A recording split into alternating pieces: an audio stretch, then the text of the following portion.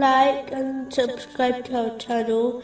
Leave your questions and feedback in the comments section. Enjoy the video.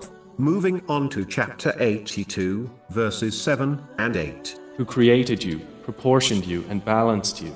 In whatever form He willed has He assembled you. After understanding the divine name, the Creator, a Muslim must trust Allah, the Exalted, in all situations. If Allah, the Exalted, created and manages the entire universe, He is more than capable in sorting out a person's problems. In addition, these names indicate that Allah, the Exalted, is the one who creates and chooses all things. So a Muslim should not challenge the choice of Allah, the Exalted, as this leads to nothing except disappointment. It is therefore better to submit obediently and patiently await relief, knowing that Allah, the Exalted, only decrees the best for His servants. Even if this wisdom is not obvious to a person as a Muslim is short-sighted, it is better to trust in the Creator, whose wisdom has no limits. Moving on to chapter 82,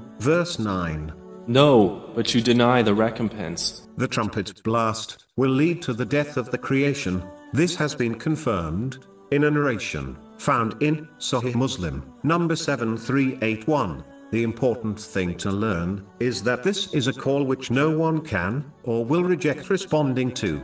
It will lead to the resurrection and final judgment. Therefore, Muslims should respond to the call of Allah, the Exalted, through the Holy Prophet Muhammad, peace and blessings be upon him, through sincere obedience, by following his traditions, which involves fulfilling the commands of Allah, the Exalted, refraining from his prohibitions, and being patient with destiny. Whoever responds to this call in this world will find the final call easy to endure and respond to, whereas the one who lives heedless to the call of Allah, the Exalted, in this world, will not find peace in it, and they will be forced to answer the call of the trumpet, which will be a great burden for them to endure and respond to. A person can only ignore the call of Allah, the Exalted, for so long as the final call will occur, sooner or later, and no one will be able to avoid or ignore it.